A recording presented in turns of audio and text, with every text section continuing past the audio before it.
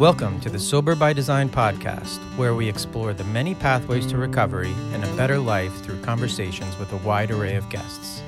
Whether you're sober curious, in recovery, or simply looking to improve your mental health and well-being, this podcast will have something for you. Each week, we sit down with inspiring guests from all walks of life who share their personal stories of struggle and triumph, offering valuable insights and practical advice on how to design a life worth living. From addiction and mental health to spirituality and creativity, we cover a wide range of topics that are relevant to anyone seeking to live a more fulfilling and authentic life. So join us on this journey of discovery, growth, and transformation, and start designing a new life. Okay, everybody, welcome back to the Sober by Design podcast. We are now in 2024, and this is the first episode of the year. Right now, I'm recording an introduction for an episode.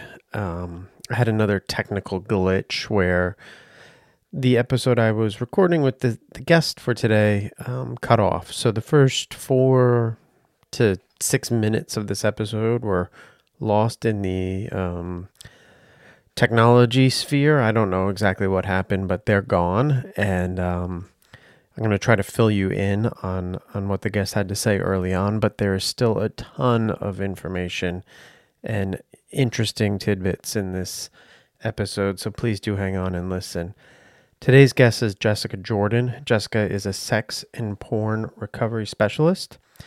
I was really excited to have Jessica on because from her bio, I could tell her story was interesting and it did not disappoint. The episode was great. And what we talked about was great. We're going to be jumping in as Jessica's kind of getting us into her adult life, I would say. But she did give us a background. Early in her life, Jessica was born in Illinois, and she was part of a Jehovah's Witness family. And really, this shaped a lot of her early life. It was interesting when I talked to her. I had asked her the question of like early life, and she had said, she doesn't really talk about that portion of her life much anymore. So it was a little bit different for her. And, just kind of delving back into some of the trauma that she had around the upbringing in this religious way, some of the struggles and sort of the battles that she saw going on in her house between her folks. Her mom and dad did not see eye to eye on the religious aspect of their household. So I think that caused some tension for her. And then she felt like an outcast in school because, when you're bringing a child up in that Jehovah's Witness world, they're not really partaking in all of the activities that some kids are. So no birthdays and, they'd be celebrating birthday in class and Jessica would have to kind of say no. Some other things that she did talk about early on were related to this were that, towards the end, she did manage to break free of the Jehovah's Witness, religion. And that was a big part of her life. And her dad and mom did get divorced.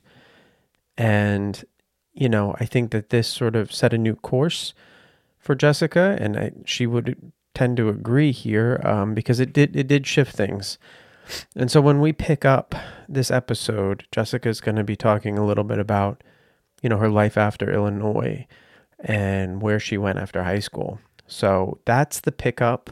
Again, Jessica Jordan, sex and porn recovery specialist. Please do hang on and listen to the full episode.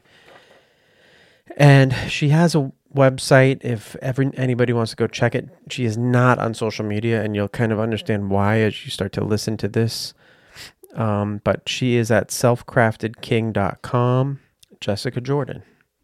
2005, I went to go move to California with my first boyfriend that we had met in high school. And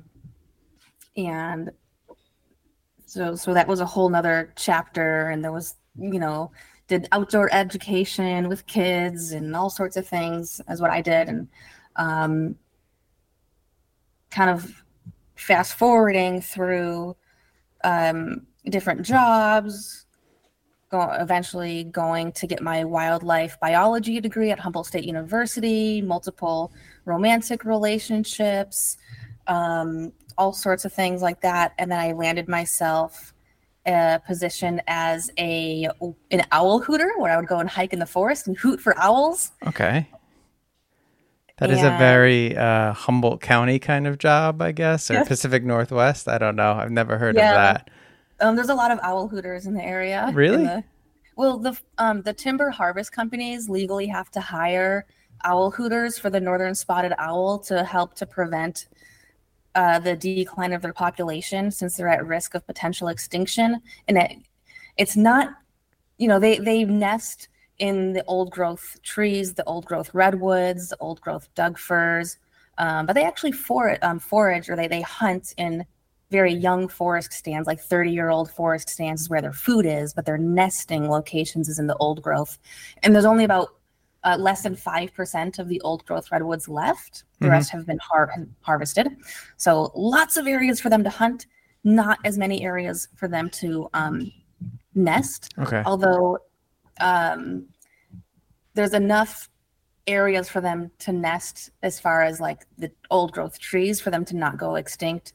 It's actually an invasive species from the east that has made their way here that is actually threatening their extinction. So anyway, these companies are legally obligated to hire people who, like what I was doing, to go out and collect data on these wildlife species. So I would hoot and find their nest trees. Okay. And then their nest tree would be protected and 1,000-foot radius around it for a 6-month period of the year so that they can raise their chicks, essentially. And then I got brain damage from a naturally occurring seafood. It was Ciguatera neurotoxin. And it looks like you're about to say something. No, I read this part and I wanted to I wanted to talk more, but I want to just reset for a second. So you grew up, you had all this sort of, you didn't feel like you were in place, because I feel like we skipped a little bit, but maybe I could go back. I kind of went fast over a lot of it. That's okay.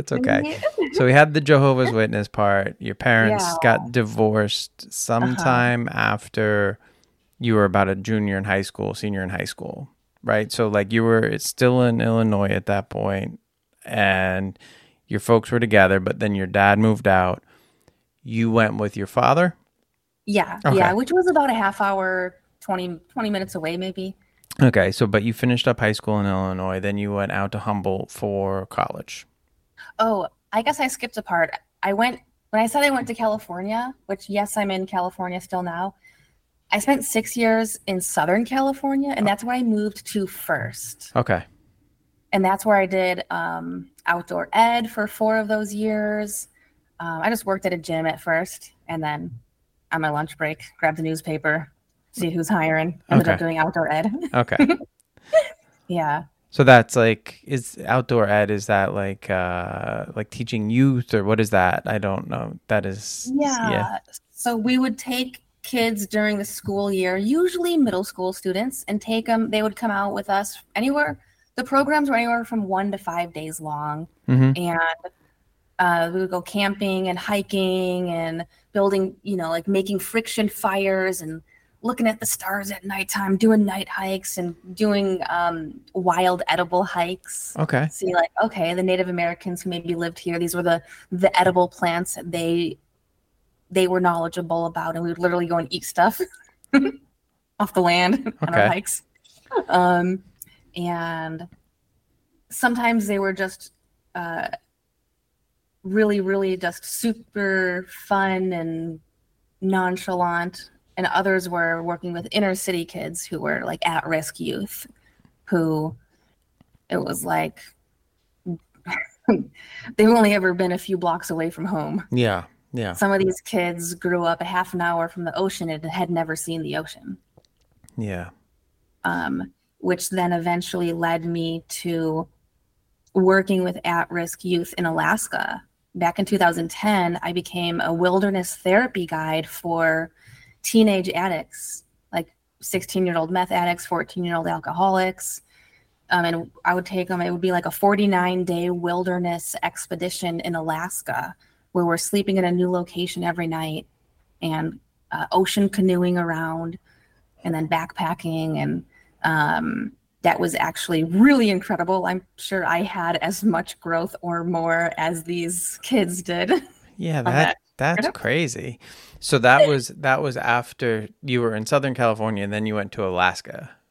Is that? I was still living in California at the time, but I would be just like taking summer trips up to Alaska, and then coming back down to California, where I still had like my home and everything there, where I was like renting with a bunch of friends. That's crazy.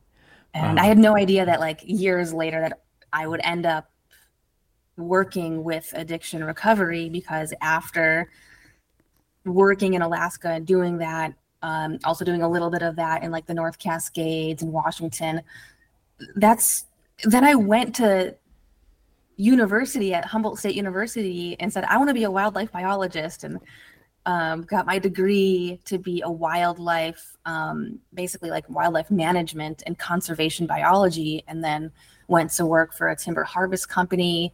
And before that, I was on like a scientific data collection expedition where there were 4 of us, and we canoed 800 miles down the Yukon River in Alaska, a different Alaska wilderness trip, but for science collection instead. Huh. That's pretty cool. And, that's awesome. And then this is the part. So I read this in your bio. So you started to go there, but I just wanted to like kind of reset myself in your timeline. So you ate seafood and it caused a traumatic brain injury or something. So I'm guessing it was raw oyster. It was not raw. It was in a can. It was a canned oyster? Okay. Yes. And actually getting it from an oyster, I'm like the only documented case ever. Okay. Typically, most people get it from a bony fish associated with the coral reef. And it's not actually the fish itself or the oyster itself that does the damage. It's something that the fish or the oyster eats that's actually poisonous. Okay. And so it's a single-celled dinoflagellate that bioaccumulates up the food chain, and it stores itself in the fatty tissues of fish, or an oyster in my case, which, siphons the water and then gets the little, single-celled organisms to eat. Essentially, the organism dies, and there is a chemical compound that persists, a very, very strong chemical compound that even at the most extreme high cooking temperatures, this chemical compound will persist and not break down and continue to be just as poisonous as if you didn't cook it at all. So cooking it has nothing to do with making it more safe. Wow. Yeah. I did not expect that to be the story. I expected it to be like a raw oyster, and then it was going to scare me for the rest of my life. But this scares me maybe even a little bit more. I don't know. But so you ate a canned fish. You obviously, did you get sick right away? Did you know something was wrong, or what? How did this like manifest? It was almost exactly 24 hours later. So I was on a rock climbing trip with 5 other friends. We had several vehicles, and we were camping. It was like a 3-day weekend, and I just gotten 1 weekend with my owl hooting job. The season just started, and then we did 3-day weekend, and we went out, and we all were eating our own lunches individually. So I'm the only one who ate the oysters. I hoarded them because I loved them, and I'm like, nope, I'm not sharing these. And the next day we were driving back, and about halfway back, which was on a really windy road, super windy road, Highway 36, where it takes 36 times the length of time to get anywhere because it's so windy. It's my joke. And I noticed the first symptom ever was really bizarre. And it's actually the symptom that helped us diagnose that it was ciguatera neurotoxin illness that I had. And it was a pain in my tooth. Huh. Bizarre. And then it was spreading to my other teeth and then into my jaw. And it was so strange that, I was in the back seat of this old, what are they called? The Westphalia vans, those old Yeah, the VW Westphalia. Yeah. Yeah, I was like lounging in the back, like, yeah, this is great. And then there were 2 guys up front. One of the men up front, he happened to be a wilderness EMT, Mm-hmm. which is great because that's, hey, this is how you handle emergency stuff when you don't have emergency equipment. So I told him what was going on, and things were a little bit progressing. I was starting to feel a little bit off, a little everywhere. Mm-hmm. And I said, hey, just keep an eye on me. And he ruled out stroke. He was ruling out heart attack. And at some point there was this crazy feeling that I had never experienced before. And the only way to explain it, it feels like there was a hot swirling knife of poison swirling around and stirring in my chest. Okay. Kind of like when you picture a big witch's pot being brewed and stirred. Yeah. It's like that, but like it feels like it was like this swirling poison moving around in my chest. And then I almost lost consciousness. And I kind of like was kind of almost like almost blacked out for a moment. And it was a real scare. Yeah. And by the time we had, they drove me, we were like an hour away from like the hospital, but they drove me to the hospital. I went there and everything was like, seemed to be totally normal. Like nothing's wrong. And so then kind of didn't really think a whole lot of it. Mm-hmm. But then this neurotoxin was now in my body, and it was over time, it slowly wreaks more and more havoc.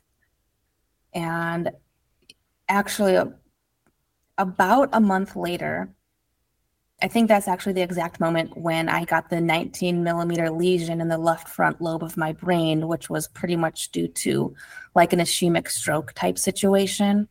And it was triggered by actually eating chicken.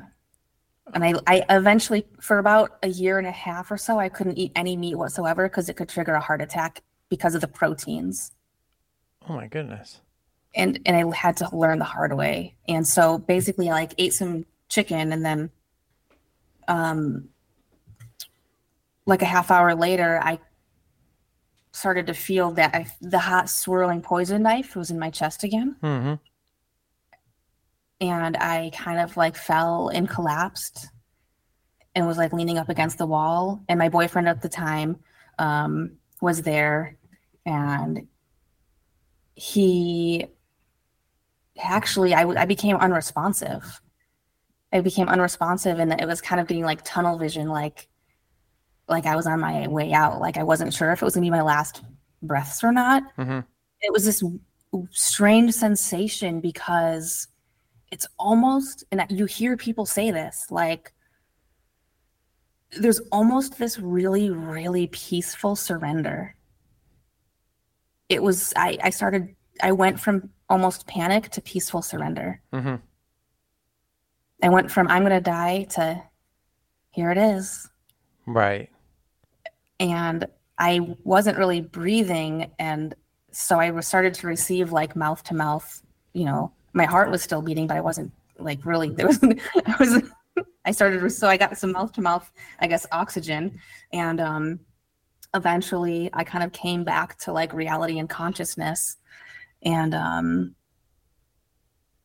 then things seemed to like resolve, and it was like, it was be like as if nothing happened. Yeah. It's like, okay, well, that's weird. And then I remember just going to work, and it happened to me again at work, but this time I was out and hooting for owls, and I was about to go open the truck door to go on my hike to go hoot.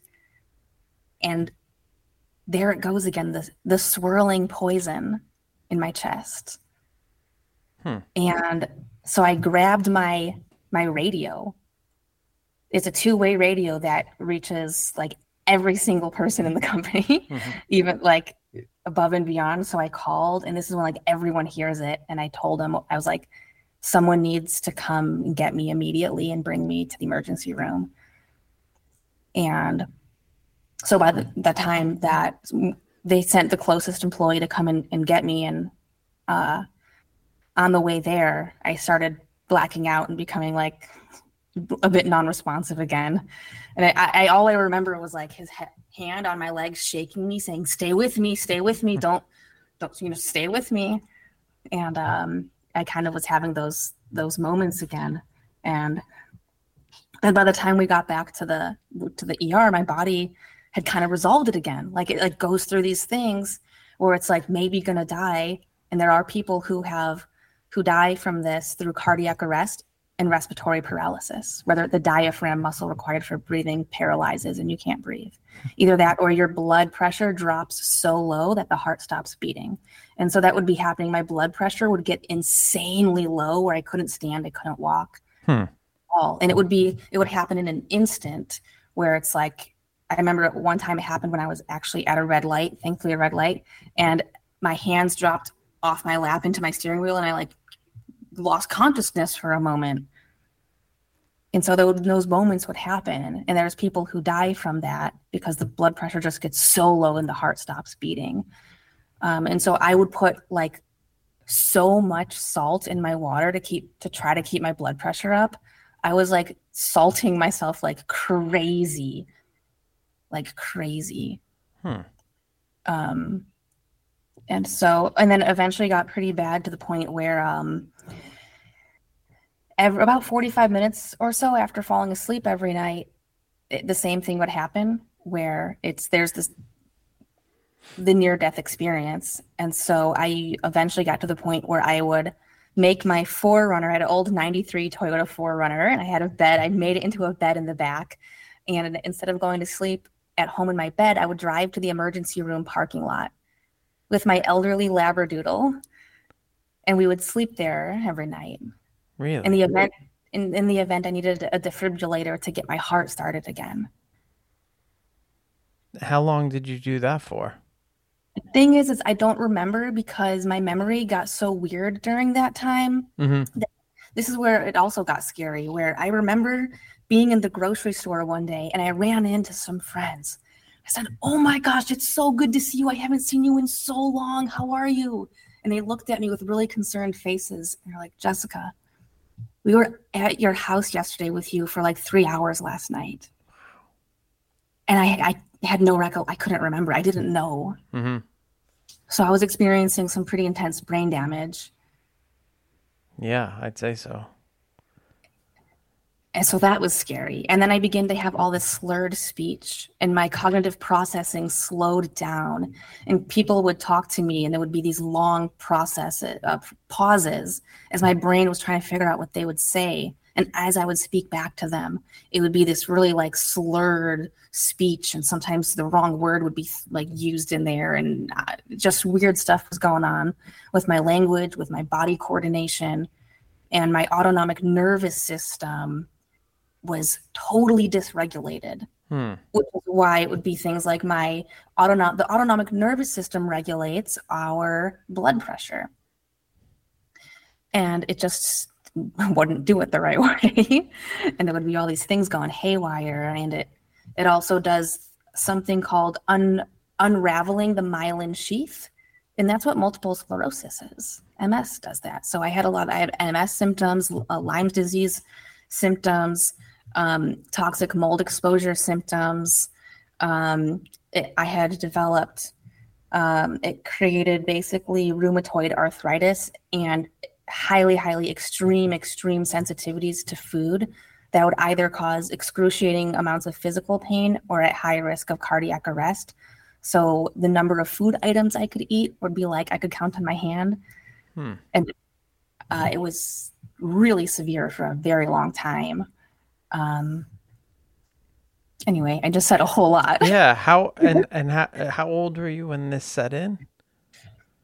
Like my mid 30s. How old was I? Let's see. That was in because it was February 21st, 2016 when I ate the oysters, and then it progressively got worse over the next couple years. Everything got worse. So things got worse with time. Yeah. As the neurotoxin continued to wreak havoc on my autonomic nervous system. And here's the thing with any neurotoxic illness, because this was a microscopic neurotoxin. Once, I had to do some pretty extreme things to physically get it out of my body because it's a hard one to get out, just like toxic mold. Just because the toxin leaves your body doesn't mean you necessarily start to begin to recover, because it causes things like PTSD and traumas and fears. And now your brain is still wired for this fear response. Mm-hmm. And you're still hypersensitive to things. It can be extreme emotional sensitivity to food, to light, to loud noises, all sorts of things. And so I would usually have to go and hide in like my room and turn all the lights off and have it be super dark, super quiet, because even stimulation from a little bit of noise or light would cause my body to flare up in extreme physical pain because it was overstimulating. My body was going through so much, it couldn't handle more stimulation. And so this was going on for multiple years. You obviously were going in and out of the hospital. You knew something was going on. Did they know what it was, or was it you were chasing like a ghost? So I knew it was Ciguatera, and for a long time, I would actually have like doctors or EMTs like kind of belittle me. Mm-hmm. Like, oh, there, you're just having a panic attack. You don't get, and they're like, that doesn't happen from oysters. Mm-hmm. And eventually then I did get diagnosed with Ciguatera neurotoxin, and everything that I was saying was happening. Then the doctors eventually were like, yeah. I had one doctor who was like, actually listened and like heard me out and did his research and was like, yeah, the way that you're describing it, there's only one known thing in the world of medicine that this could possibly be, which is Ciguatera neurotoxin illness. And, you had a lot of rejection as a kid, so I'm sure that kind of was like, hey, you guys aren't listening to me, you're just rejecting my idea here. And like that had to be sort of stirring stuff up at that point too, right? Like, yes, it stirred up a lot. And what ended up happening was I went and became so neurotic about doing my own research on how the brain works, on how the body works, and how the nervous system works, all this stuff. And I eventually learned so much that I began to put my own healing protocol together. And I'm like, oh, it would make sense if this is the part that needs to be fixed and this, it makes sense for me to do this action in my life. Mm-hmm. And I did that over and over and over and over and over. And every time I did that, I got positive results in a way that helped me progress towards health and healing, whether it was physical. First, I focused entirely on the physical, and it did help, but then I plateaued tremendously. And then I realized, through more research, I have to heal the emotional so that I have the epigenetic changes that will occur in my body to heal the physical. Mm-hmm. And that's how you heal a chronic illness. Even a chronic illness that doctors will tell you over and over again, there's no way to heal from this. And this is why I healed and reversed my rheumatoid arthritis. That was a side effect of all of this. Mm-hmm. That's why I healed and recovered from the extreme fibromyalgia that I was experiencing.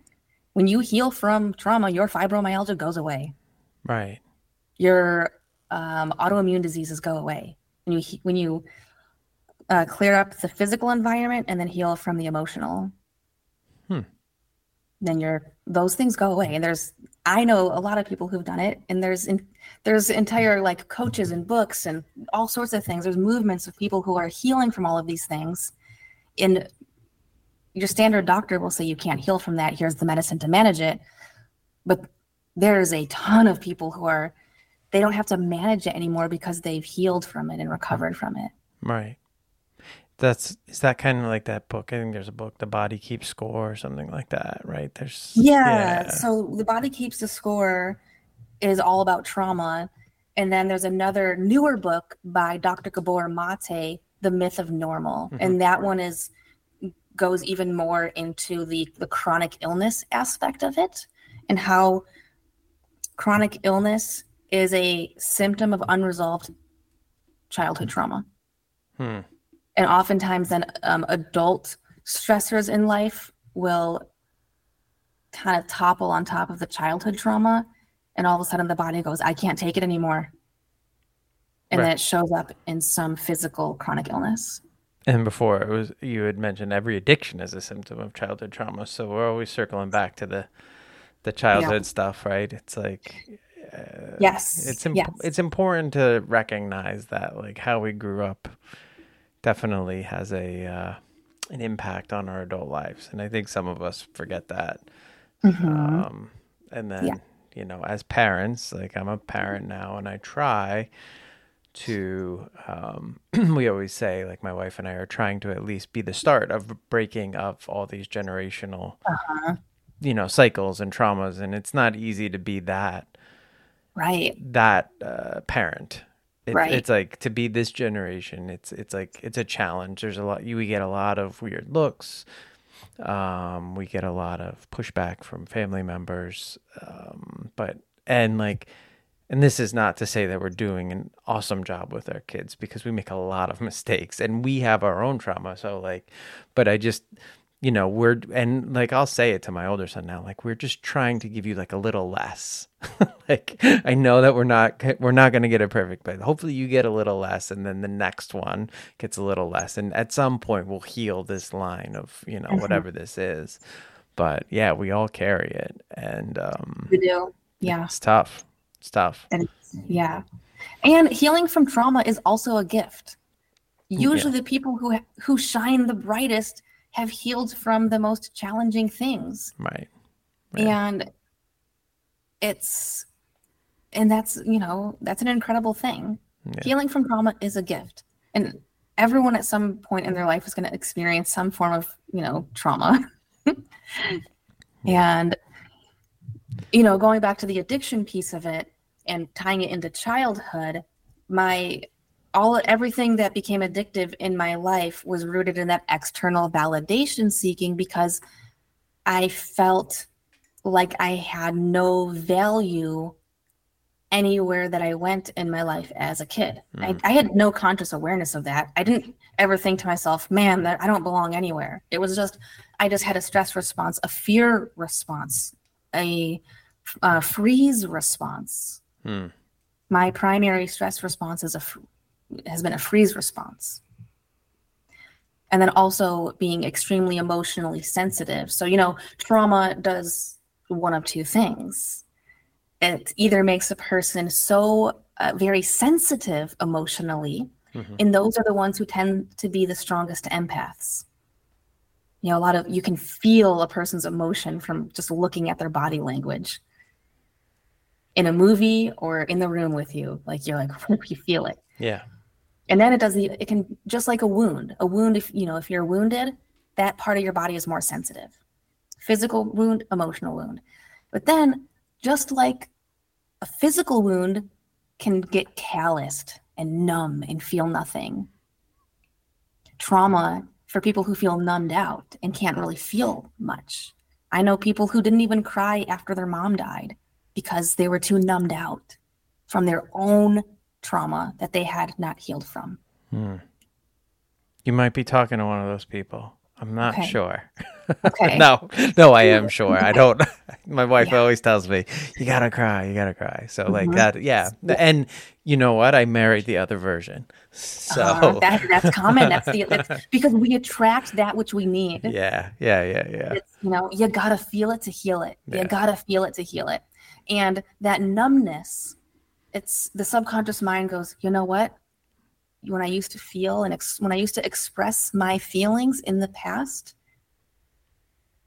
it happened in a way that the other person in the room made me feel unsafe. I felt unsafe to express those feelings. Therefore, for me to survive, I must hide that part of who I am and repress this authentic, real version of me who feels in that way. And my survival mechanism now goes, I have to numb out to survive. Yeah. And that could be either because of what I just said or because if I feel it, it's going to be way too intense. And I don't know if it feels like I can't survive the intensity of those feelings. Let me hide it. Yeah. I mean, personally, I couldn't tell you what it is on my end, but I definitely see it out in the world and people and people I interact with. I still am working on my story and I think it takes time for everybody. Yeah. But I do know that, there are physical, to your point, like if you have weird stuff going on emotionally, there are physical repercussions to it. That would be kind of what I do know for a fact. Yes, absolutely. I mean, just one little example, someone who I look up to in this world, his name is Joe Polish. And he has a very, very strong influence. I mean, he makes like millions of dollars per month. And he's the type of person who his prime directive in this world, what he wants is to change the global conversation about addiction. He has such a heart for it. And I love when people of that influence, who have that level of influence, have a heart like that, because he speaks about it every opportunity he gets. And I don't remember where I was going with that. Oh yeah, he shared something with me, what you were, the physical. One of his stories, he's like, I had this pain in my shoulder. It was his shoulder or neck for like 2 years. It was just like this incessant pain that wouldn't go away. He goes, and then the moment I declared out loud, he goes, I'm going to take a 1-year sabbatical. Boom. In that exact moment, the pain, the physical pain went away. I was, oh, I'm taking a year off from work to reset my nervous system. Boom. The physical pain vanished immediately. Yeah. Immediately. It was an emotional-based physical pain. All chronic pain isn't, in most cases, chronic pain is not because there's physical damage to the tissues. It's because there's an unresolved emotion or emotional event that physical location of your body is storing the pain of that emotional event.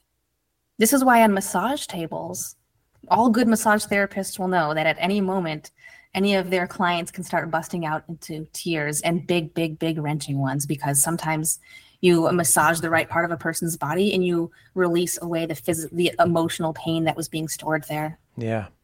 Yeah, I've heard that. I have not had that experience either, but I have had some good massages, but yeah. No breakdowns yet. I'm waiting. So you were sick. You got to a point where you're learning how to treat yourself, and but then you found a doctor that did listen to you. What did this look like for you, like once the doctor figured it out? Did everything kind of click, or was this now like another journey? It was definitely another journey, because the doctor who diagnosed me didn't actually have any solutions. He just said, on paper, we can tell you what you have. Okay. And the solutions were essentially things that would actually degrade and hurt my physical body worse in the long run, such as I had really extremely bad peripheral neuropathy. And the prescription medication for that, you actually have to increase your dose with time, and it doesn't do any healing. And if you come off of it, it can cause seizures and all sorts of not good. And I'm like, no, I'm not touching it. Nope. I remember I had it in my kitchen in case I'm like, I'm not going there. I'm so glad I had the strength to not numb out, because that would have, to the physical pain, because physical pain exists for a reason. It says you need to take real life action in your life to resolve this pain. If otherwise, it just will not heal. Right. And that's the same for emotional pain. If we take anything to numb out, then we are incapable of healing from it. It's like if you have a broken foot, but you couldn't feel the physical pain, if you kept walking around on it, you're going to continue to break it more and do more damage. And it won't heal. It'll just get worse and cripple you in time. Yeah. So we have to feel the pain. You got to feel it to heal it. You got to feel it to know what action to take on it. And during that time of being really, really sick, I also had an identity crisis, since my identity was based around doing all of these physical things: rock climbing, backpacking, guiding these wild adventures.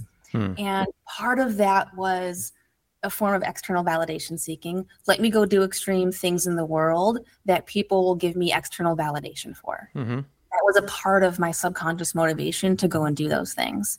And what do I do at barbecues and at parties? And let me see how many people I can get external validation from when I wow them with my story of the things I've done. And now here I am. Oftentimes I would be bedridden, super sick, can't walk in a straight line down my hallway, slurred speech. And what does that do? I had my pre-existing subconscious low self-worth dependent on external validation seeking behaviors.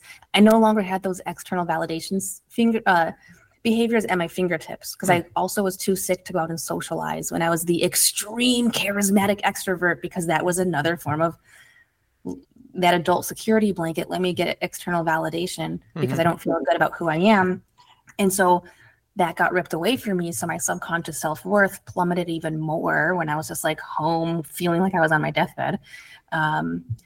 And that's also when I was with a man who was severely addicted to pornography, who was also a narcissist, who was also an alcoholic, casual cocaine user, poppers, all sorts of things. And, doing 100 whippets a night, multiple times per week. Yeah. Yeah. And my subconscious mind was attracted to him because my subconscious self-worth was very low, and we attract someone who will validate our existing subconscious self-worth. And it was then going back to childhood of, in childhood, my emotional needs weren't met. So in adulthood, it's integrated into my subconscious mind until you heal from it, is, let me go attract what was familiar in childhood. Because familiarity is what feels safe to the subconscious mind, even if it's actually destructive. So there would be times when I would be like, collapsing on the ground and pretty much going into like a seizure, and it was time to call 911.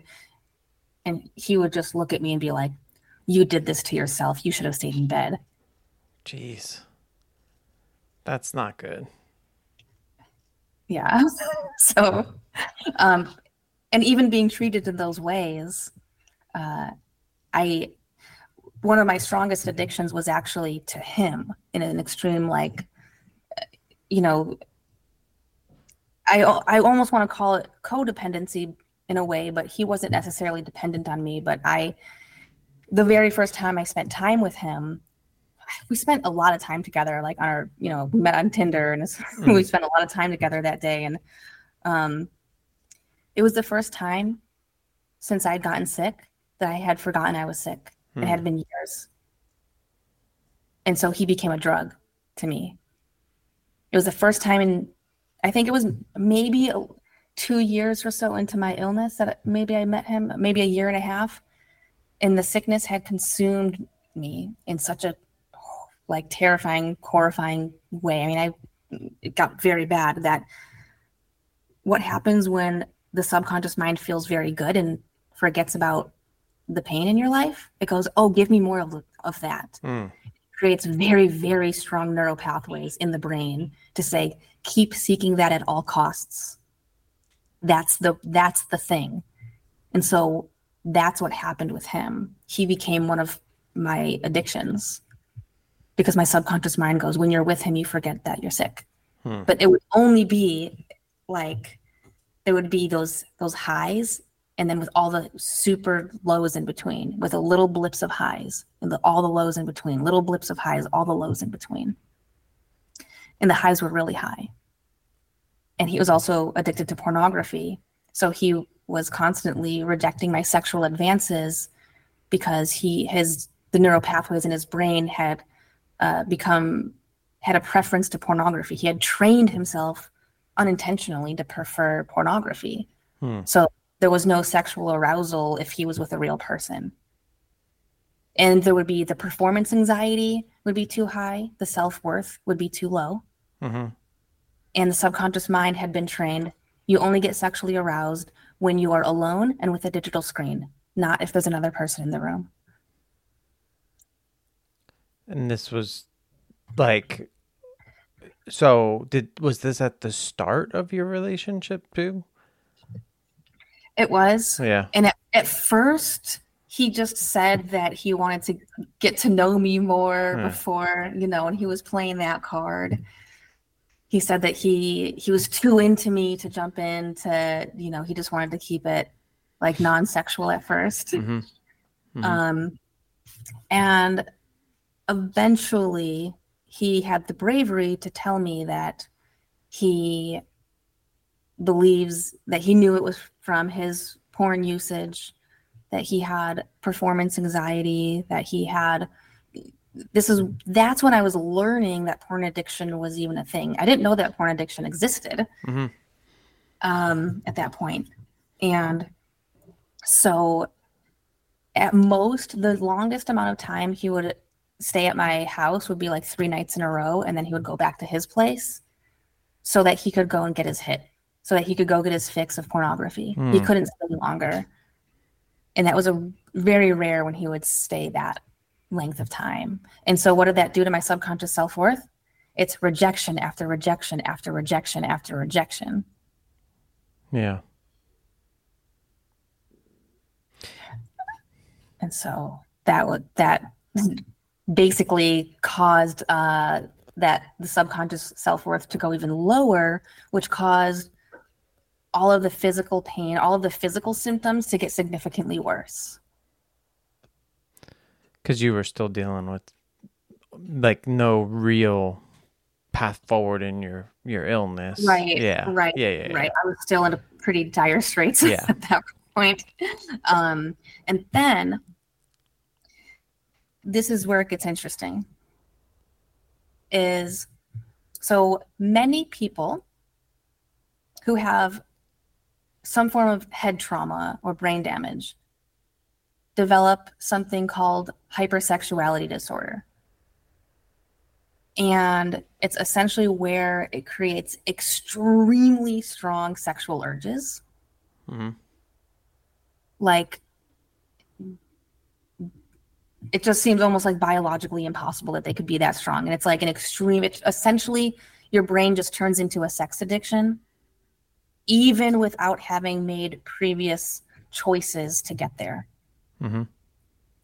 It would be like having a nicotine addiction without ever having nicotine in a way. Well, I mean, I had sexual experiences, I was in my 30s and, but so that was a whole nother layer on there, because for like me, I was never interested in pornography. I was interested in like the human connection aspect of it. And I don't know if there's ever been any scientific studies on this, but I believe that there is some inner wisdom of the subconscious mind that knows, hey, in order to heal from all of this stuff that you have going on, you need to have really high amounts of oxytocin in your body and in your brain to heal from PTSD, trauma, and chronic illnesses. Like, oxytocin is the neurochemical that gets you there. And it's also the neurochemical of safety. That's what makes you feel safe in your body, in your mind. And so I believe that people who develop hypersexuality disorder, their subconscious mind is trying to compel you to go take action to spike your oxytocin, because sexual experiences will spike it more than like anything else. Yeah, isn't my wife has an oxytocin tattoo. It's like a birth release. It's released at like birth too, I think. Yes, and it's released when mothers are breastfeeding as well, when they're lactating. When you give a hug, especially if the hug is 20 seconds or more, and you're not doing the pat. If you're patting someone on the back, That's saying, I'm not comfortable with the lean in and do the embrace. Yeah. Melt into the embrace, you get the oxytocin. Yeah, she always tells me it's a 20-second hug for oxytocin. So yeah, I know that. I know that time duration. So this happens. Does this happen at the same time that you're watching, your boyfriend at the time, like, be in this porn addiction, or are these things not happening at the same time? Because I could see how they would be in conflict, right? Like, you're in this mindset and he's in this like retreat mindset. So that they were happening at the same time. Okay. And it was essentially like experiencing extreme withdrawal symptoms every night and day and night. Mm-hmm. Because I don't know how else to explain it. Yeah. I mean, he's retreating home and away from you, and you're like, hey, I get it. Yeah. And so then kind of going back even before the brain damage, there were some subconscious programs that my subconscious mind had developed as another coping mechanism for external validation seeking behavior. And that was to feel valuable by seeking sexual attention from men. And so I think that is a secondary reason, either the primary or secondary or equal reason why my brain developed hypersexuality disorder. Mm-hmm.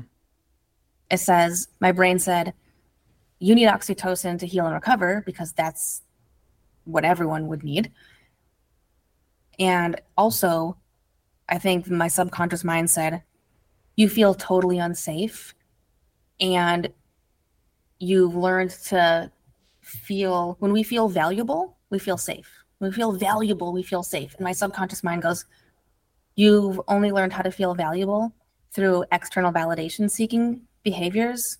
And one of those is through the sexual experience. And so I think that pre-existing pattern that I had got extremely mega amped up and amplified with the PTSD from being so sick and all the things. So, and I actually know there's other people I know who have had severe chronic illnesses who've developed hypersexuality disorder. Sometimes it was also from another microscopic neurotoxin, like black toxic mold exposure.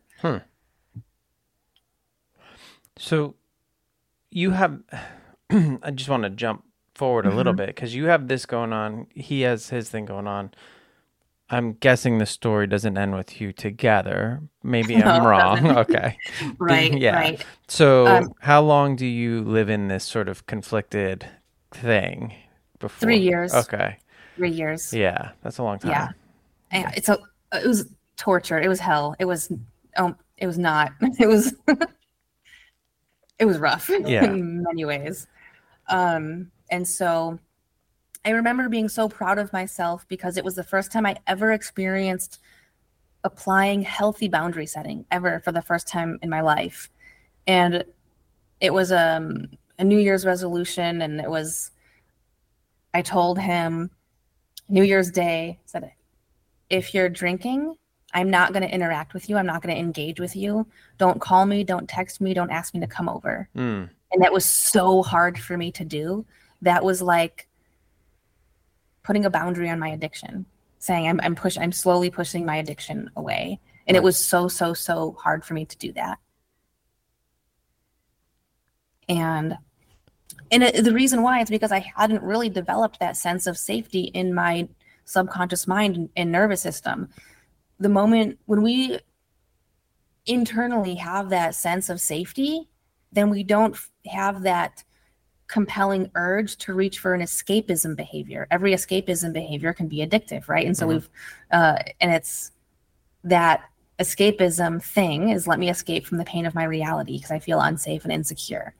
But when we cultivate that sense of safety and security from within because of healing, then we're no longer compelled to reach for that thing outside of us to try to feel good on the inside. Right. And so since I didn't have that safety yet, it was really incredibly, incredibly difficult for me to make that boundary and stick to it. Yeah, I say on here a lot, like what people are doing is they're trying to regulate their insides or something from the outsides, right? Yeah. Like that is really all we're trying to do. And that could be alcohol, social media, cake, ice cream, sex, whatever. It's like gaming, and external validation seeking. Yeah, and it normally doesn't work. I mean, it works in a very short little microburst of time, and then you're right back to feeling that same sort of void inside or whatever it is, that unrest. Yeah. It's a poor temporary solution to a long-term problem. Yeah. And unless the problem doesn't have to be long-term, it's just there until you heal and resolve those emotional wounds of the past. Mm-hmm. Mm-hmm. And so, there's that saying that I'm sure some of your other guests have said, and maybe you've heard a million times, that connection is the opposite of addiction. Yes. And with that, there's actually the 3 C's of connection. Definitely 2, and depending on some of your beliefs, the 3rd. And so I'm curious if you've heard of the 3. No, I haven't. I mean, I've heard the, connection is the opposite, but I've never heard the 3. So the obvious connection is, let me connect with another person. Let me reach out and connect with another human being and others and individuals and groups, and do it in a way that is not just surface level. Let me connect in a deeper way that requires some bravery, some vulnerability, and really be seen. Let me see others and be seen deeply and connect on that level. That's the obvious connection, right? But then we can only connect as deeply with others as we have connected with ourselves. What level of self-awareness do you have? How well do you really know yourself? How well do you know your patterns, your thoughts, your reactions, your whys, your hows, your whos, how intimately aware are you of you? Because the moment we are not focusing on ourselves, we're distracted from ourselves. We're watching YouTube, we're scrolling our phone, we're watching the news, we're doing this, we're doing that, we're whatever it might be, we are distracted from ourselves, or even involved in, engaging in our escapism behaviors is the ultimate, let me escape from who I am. I don't want to know myself. I don't want to explore myself because it is painful and challenging and difficult to go there, and it requires a lot of bravery, and I'm not ready for it. So the moment we set our escapisms aside, some scary stuff comes up. That's uncomfortable. Yeah. And it's, how well do we know ourselves? So connecting with ourselves on a significantly deeper, more intimate level, that does require real bravery. If there's no vulnerability or bravery involved, then it means you're not getting to know yourself on a deeper level. Do you know how many people will cry silently because even when no one else is around, because they feel like it's a subconscious thing where it feels too vulnerable to cry with your vocal cords, even if no one else can hear you? Yeah, that is a real thing. That's a real thing. That's a sign that there's a healing needs to take place. And so that's the second connection, is connection with yourself. Yeah. And that's actually, the more you do that with yourself, then the more you can connect with others. And once you do that, the more you become so aware of it. And you begin to see and detect how connected with an individual they are with themselves because of how they're able to connect with you and others. And you begin to see it, and it becomes so obvious. And then there's the 3rd C, the 3rd connection, which if you would have asked me this in my 20s, I would have just had so much judgment towards you, towards someone who would have said this, is the spiritual connection. Yeah. I spent my entire 20s being one heck of a proud, judgmental atheist, I'll tell you. And through my recovery journey, I had an unintentional spiritual awakening that just makes everything better and easier. And there's actually neuroscience. The neuroscience of spirituality co-aligns with my experience and other people's experience of when we have a spiritual connection. No matter what your beliefs are, it doesn't matter who you are and what your beliefs or background is. It doesn't matter what your religion is. If you're doing it outside of a religion, I do it out, my spirituality has no ties to any religion. And neuroscience shows that we become more resilient human beings and we can resolve from challenges faster, quicker, and easier. There's a book by Lisa Miller called The Awakened Brain that goes into the neuroscience of it for anyone who might be interested. Okay. And so that third connection is that spiritual connection. So those are the 3 C's of connection. The opposite of addiction is connection. The 3 C's. Yeah. I like all those. Yeah. The spiritual connection, I just started going to church for the first time in forever. Okay. It's a long story of why we ended up there, but we ended up there. It was my younger son. And I've had a kind of an on and off relationship with, religion. It's mostly been off. So finding a place was tricky. But we've been going to a Unity church, so it's a little bit different than typical sort of experience. But it is very spiritual, and it's been good so far. And I'm going to continue on that. But I do want to jump into how you got to become a sex and porn recovery specialist. Like, where did that jump come? So, like, you are already obviously having your issues around, this hypersexuality, and then you have a boyfriend who's addicted to porn. So this is all coming at you really fast.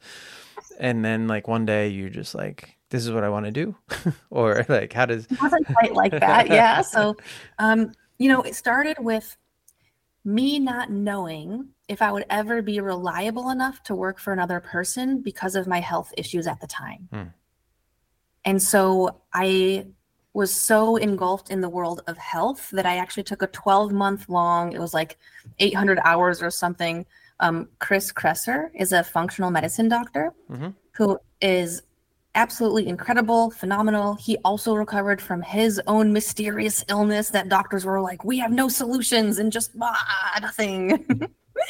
And he's one of the world's famous functional medicine doctors, who was actually the first one to actually give me some actual real answers and solutions and protocols that actually jump-started my healing in a way that I don't know if any other doctor could have. And so I was like, you know what? Let me be a health coach, because then I can work from home, do my own hours. If I'm having one of those days where I just have to be bedridden for, there's no boss I have to call into. Yeah. And so it came from a place of fear of not knowing if anybody else could ever trust me to work for them. Okay. And so I learned a tremendous amount of the art of coaching, the art of behavior change. When someone says, this is part of who I am, I don't want to act or behave this way anymore, help me change this habit. Well, an addiction is like an extreme habit. And so much of it applied. But then, one day I was sitting outside in the yard on a camp chair, having one of those days of extremely low self-worth. And I'd been doing a lot of self-compassion work, realizing actually at the heart of the healing for all of this, 100% of it is self-compassion, elevating that self-worth. All of everything falls into place where we needed to, where we wanted to. And so I was having one of those days of just, I'm worthless. I was almost 2 years on receiving disability because of my illness. And I'm like, I'm just a leech on the government and people's taxes. But like, literally, I'm like, oh my gosh, I like was really, really sick and actually needed it. And I was like, how can I give back and contribute? I was having all of these, like, how can I give back and contribute? And I'm worthless feelings, even though intellectually I'd be like, I'm a good sister. I'm a good friend.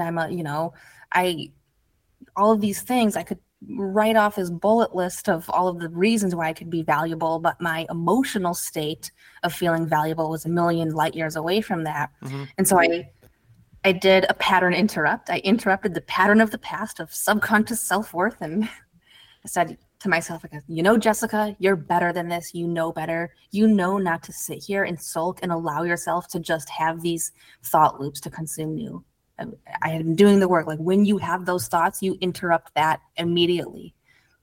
And so I went and I did a Dr. Joe Dispenza meditation that I had done many times. And I think it was the Changing Beliefs and Perceptions ones, where it's guided. They're like guided hypnosis. And it's, like, asks you things like, who do you want to be? How are you showing up right now? And how do you want to be different? And you get to choose and decide. And so I was focusing on self-compassion, and I had so much self-compassion during that meditation that it filled me with all those neurochemicals of love and safety, and I'm valuable, and I'm full and whole and complete. Mm-hmm. Was feeling all of that from within me. It wasn't because someone walked over and told me. It was I cultivated that from within. And it was such a strong experience that there was only one thing I wanted in that moment. And that was for other people to feel as amazing as I did in that moment. I was crying, I was sobbing, I was like, oh my God, this is like, I was feeling that self-compassion. And then my subconscious mind presented a question to me. It said, who needs this the most? And then my subconscious mind presented the answer. Men suffering from pornography addiction. They don't know where to turn. Yeah. They need this feeling that I have right now. That's how they heal themselves. And in that moment, I went, holy shit, I have the solution. And it's actually a pretty darn good one, full, whole, and complete. And I'm like, oh my gosh. And in that moment, it became my life purpose. Unwavering, and it has been my life purpose ever since. Unquestioned. My compass, my arrow is pointed, and I know I have direction, and it is so incredible to have such solid direction. And it is so rewarding because my clients come in and I see them getting the results. I see them celebrating. I see the way they're turning their lives around. I see them healing their entire families. Their wives, their kids are in a better place because they are in a better place. And it's that grand ripple effect of goodness that they're spreading out to everyone they know. And it's absolutely incredible. And the way that I work with my clients is I then also have them identify every single other escapism behavior and choice that they have in their lives, all of them. Because if you don't recognize those and identify them, then if you try to quit one addiction, one escapism, then the other ones will be fueled. You will amplify the others. So you have to tackle all of them at once. Otherwise, the others will either strengthen those addictions if they are addictions, or if they're not on the addictive scale yet, they will become addictions. And it's essentially like playing whack-a-mole with the addictions if you don't address them. So my clients come to recover from porn or sex addiction, but once they're in, I say, gotcha, we're covering all of them. Right. We're doing all of it.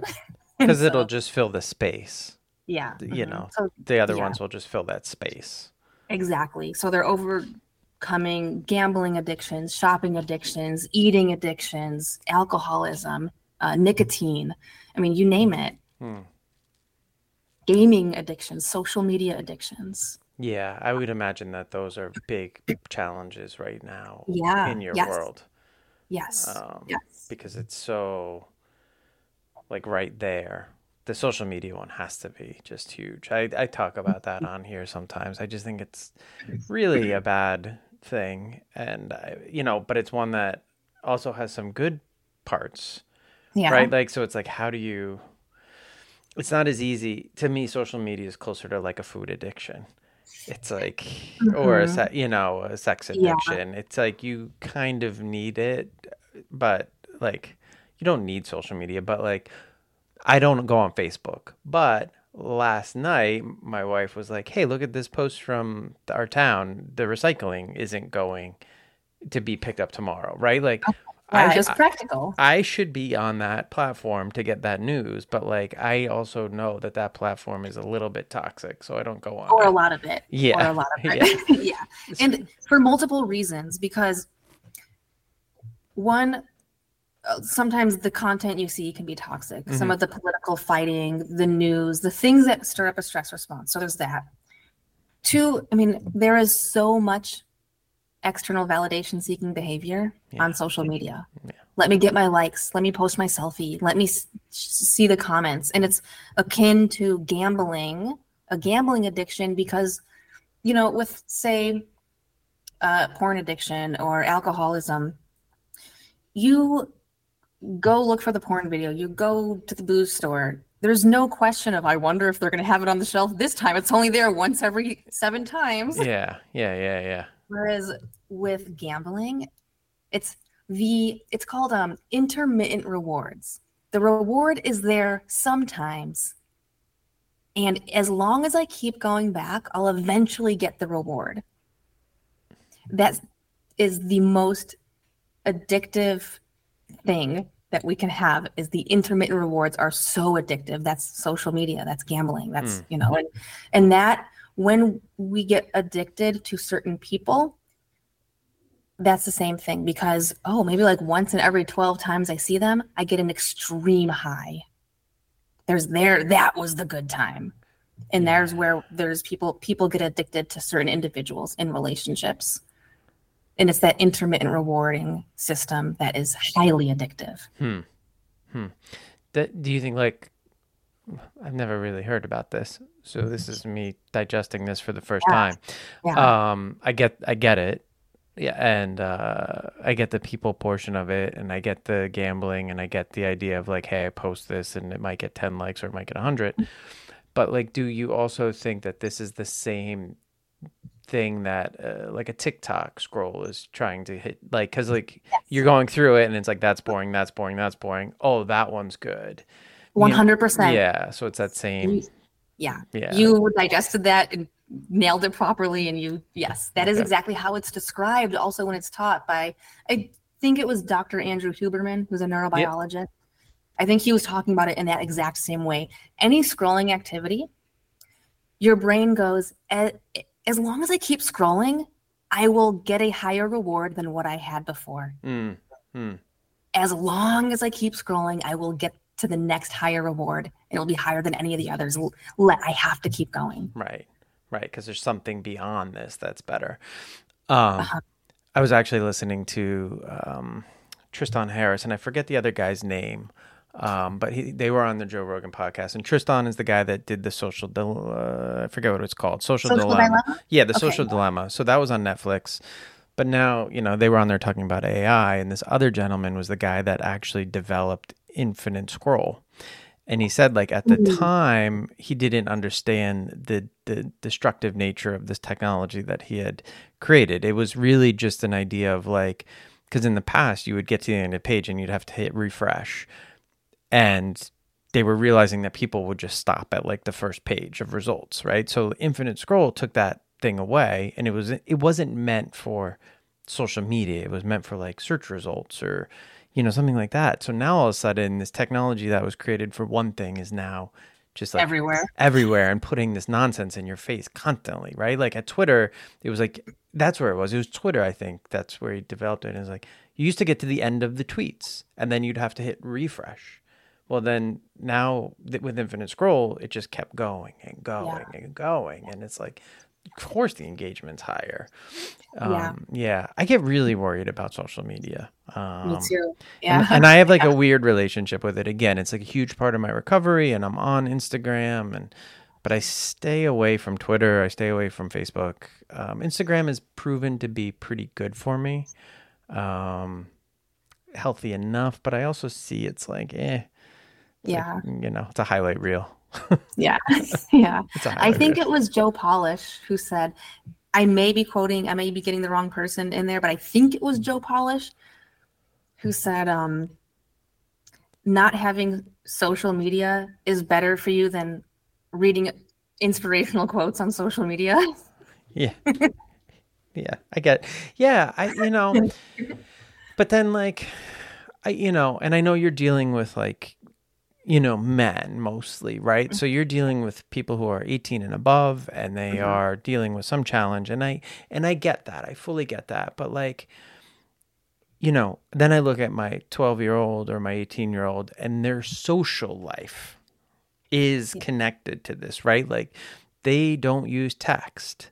They communicate through Snapchat, or like literally that's where the communication takes place. So now there's this social element that is now a communication tool. And I can't very well say no, because then they're ostracized from the real connections. It's like, it's become very convoluted, and how to manage it, I think, is the challenge. Yeah, I think that there are many, many, many parents navigating that same challenge right now. My sister is navigating that challenge with my 13-year-old nephew. Yeah. Yeah. It's hard. I'm telling you, it's hard. Like, I know for a fact, like TikTok's a problem for my older son. I think he just took it off his phone. My younger one, he does not have TikTok, but he has Snapchat, again, because of these, like, his baseball team's on there, and that's how they like send each other messages. So like, how can I say no? But I know like Snapchat has its bad parts too. So it's like all these things are just really tricky.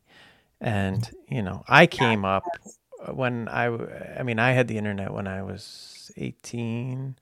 95 was like when I got dial up at my house. So I've had it like through all the iterations, and I know that there's like bad stuff, bad people. It is just a toxic, toxic environment with some good parts, like I wouldn't be talking to you without it. Right. Exactly. So like this wouldn't be happening without it. But I guess the question is, how do we get more of this and less of the other stuff? And I just don't, maybe it's people just don't want this as much as the bad stuff.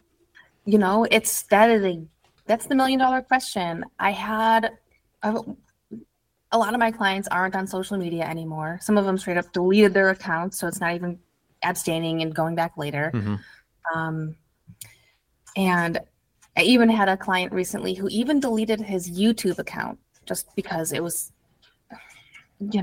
we get that facade of, as long as I'm watching the podcast where I'm learning something, it's good. But then I had this conversation with some of my clients last night on a call. It was then just watching hours and hours and hours of that with your time, but then it's procrastination through education. Yeah. Let me just keep learning and learning and learning. But the real difference is when you take action in your life.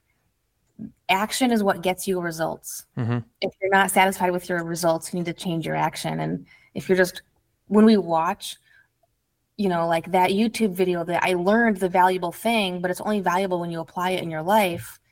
And it's that facade. We're tricking ourselves into thinking we're accomplishing something. Right. Yeah, you're not actually doing it. It's it's the difference of like being in the arena and like then criticizing it, right? Like it's that kind of talk. Yeah, I get it. I mean, I have that at work too, right? It's like, totally. It's easier to just sit there and just continually say you're like learning how to do something, or just diving in and doing it. And, And I was listening to something on the Chris Williamson podcast, and he was reading something that was by someone else. Once again, I don't know who the name it was by. I wish. And it was like something along the lines of like, telling someone you're going to do the thing is not doing the thing. Writing it on your to-do list is not doing the thing. Tweeting about it is not doing the thing. Watching a video about someone else doing the thing is not doing the thing. Getting angry about someone else doing the thing that you didn't do is not doing the thing. The only thing that's doing the thing is doing the thing. Yeah. What thing do you need to do to get the results that you want? Yeah, it's true. And sometimes it's the hardest step, right? It's just diving in. I saw like a meme, and it's something that I say all the time, like to my kids, is like, don't tell me you're sorry, show me you're sorry. It's that same concept of like, that is the biggest thing to kind of make them understand that the behavior was bad, right? You can tell me you're sorry 100 times, but like change the behavior, and that's really being sorry. And it's not even about being sorry. It's about like taking responsibility for your action at that point. And so, right. Yeah. And part of the apology is acknowledging the emotions that the other person experienced and letting them know that you're aware of it. And if you're not sure, ask. And then saying, these are the action steps that I'm taking to ensure that it never happens again. Right. Yeah. If that part is if those parts are missing, the apology is so cheapened. It is so cheapened. Yeah. And I'm sure that's a big part of your work too, is figuring that part out. Yep. Yeah. Clearing that wreckage out. Yep. Yeah. Yeah. Yeah. So you do this. So I just want people to be aware, because you do this. I know you have a website, and I'll make sure that I get all that information and link it on social media, or, wherever you are. As we just said, social media is bad. I'm going to link it on my social media, because that's sort of the one thing that we have to do. But so if people want to connect with you, you coach specifically men. Yep. Is that okay? So I just recorded with somebody who coaches specifically women. So that's an interesting thing. I'd like to make that clear. And are you doing one-on-one coaching? So there's actually more power in group coaching. Okay. And I do a little bit of one-on-ones. So I do have one-on-ones, but it's an online course with almost 50 hours because we go deep, we go comprehensive. We are healing that shit. Am I allowed to curse on your podcast? Yeah. That's fine. The protocol. Okay. Sometimes I get really passionate about it. And so, we go so deep. We cover all bases, all levels. You got to feel it to heal it. You got to understand it. You got to see it. You got to explore it. You need strategies. So I'm very strong on strategies and taking solid action steps. But then there's also hey, I'm going to have questions. I'm going to need emotional support. There's this and that. So every Monday night, which I'm going to be adding more in the future, I host a 2-hour-long bravery boot camp. Okay. Happened to go 3 hours last night because it was amazing. And that's group coaching. There's normally about a dozen of us in there or so, sometimes less. And you can just sit back and listen to what others have to say. You can share your wins and celebrations. You can ask your questions and get live coaching. If someone else asks a question, you can chime in and answer too. You'd be like, hey, I remember when I once had that question and this is how I overcame it. And so it's really a collaborative group thing where someone's going to ask a question and you didn't even know that you needed that question asked. And then you go, that's a good question. I need to know the answer to that. That's going to help me. Yeah. Or someone will, this happens all the time. We were talking about it again last night. One of the guys in the group, he goes, well, every question that I had was already answered just from what everyone else said. That's the way it works, right? Yeah. Sometimes. Yeah. That's great. I love that. So I will make sure to link all that so that people can get to you. Okay. And it's, to be honest, if I'm listening to this, I know what you're solving for is the sex and porn. But it sounds like the tools that you're implementing could take care of so much more. Oh yeah. So, yes. And we handle the so much more in there. Yeah. Because, everyone shows up and it's like, oh, you thought we were only addressing porn addiction or sex addiction?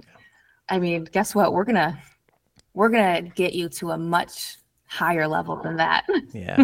I love it. Before I let you go, I do like to typically ask people, and it sounds like you listen to a lot of different podcasts and read a lot of books, but I like to ask people about some media that they're taking in their life currently that they like to kind of get out into the world. Is there anything that you would like to share? Oh, there are so many good things. You know what? I'm going to say Dopamine Nation. Dopamine Nation by Dr. Anna Lembke. Yep. I know that one. That's a good one. And that one is for anyone and everyone, even for someone who doesn't identify as having an addiction. Okay. You'll read that and things are going to click into place and you're going to have so much self-awareness on certain things. I'm sorry. So I have my neighbor's dog is over, and he was getting into something over there. Quincy, is he okay? All right, I think we're good. He just came over by my side. I don't know what he was getting into over there. So Dopamine Nation, anything else? The book by Dr. Lisa Miller. Yeah. Awakened Brain. I'm going to put that. The Science of Spirituality. And you don't have to be, you don't have to like science to like this book. You just have to like stories. She does it through amazing storytelling. Okay. So people who are like, I don't like science, that sounds little. It's like, nope. Every human being loves an engaging story. Yeah. All right. So I'm going to link those two. For me this week, I am going to dive back to a weird show that I'm finishing up. So I do like, sometimes I'll do books, sometimes I'll do music, whatever. But this week I'm going to say a show. And I started watching it a while ago as like a goof, but I'm finishing up the last season. Riverdale. It was like this weird WB show. It was like a remake of the Archie comics, but reimagined as a modern thing. And the last season is, I don't know how I actually like it. It's it's like a musical. It's very weird. You could almost watch the last season as a standalone type of thing. It's just like it would be a very weird movie if you were watching it. You would go like, what is this? So, but I like, as I'm watching, I'm like, oh, all these actors are pretty good. So it's been fun to kind of plow through that last season of Riverdale. It's on Netflix. So okay. Yeah, I mean, all the early seasons were actually better. This is just really weird. Okay. So I don't know, and by better I mean like better if you're like a teenager. I don't know, like I really shouldn't be liking this at all. It's probably not age appropriate, but I like it. It's it's a good show. Hey, you can like it unapologetically. Yeah. So that's my recommendation for the week. Okay. But Jessica, I wanted to thank you for being on and just being open with us. Your story is winding. It's got a lot of ups and downs, and but I think, at the crux of it, it's like your message is you got to heal that inner part of you to make any sort of improvements in your life, or heal actual medical issues that you're challenged with. And I think that message resonates with just about anybody right now, because I know that so many of us are walking around with like unhealed stuff inside. So yeah. I appreciate your openness. And for all the listeners, if you could go and like or rate or subscribe to the podcast, that would be super helpful, because I know that helps. And we will be back here next week. All right. Thanks, and Jessica. Thank you. Yeah. I was going to say, find me at selfcraftedking.com. Think of you being a king wearing a crown. Selfcraftedking.com. And on my front page, you'll see where it says, don't follow us on addictive social media. I love it. Great. Well, I appreciate it. And we'll be back here next week.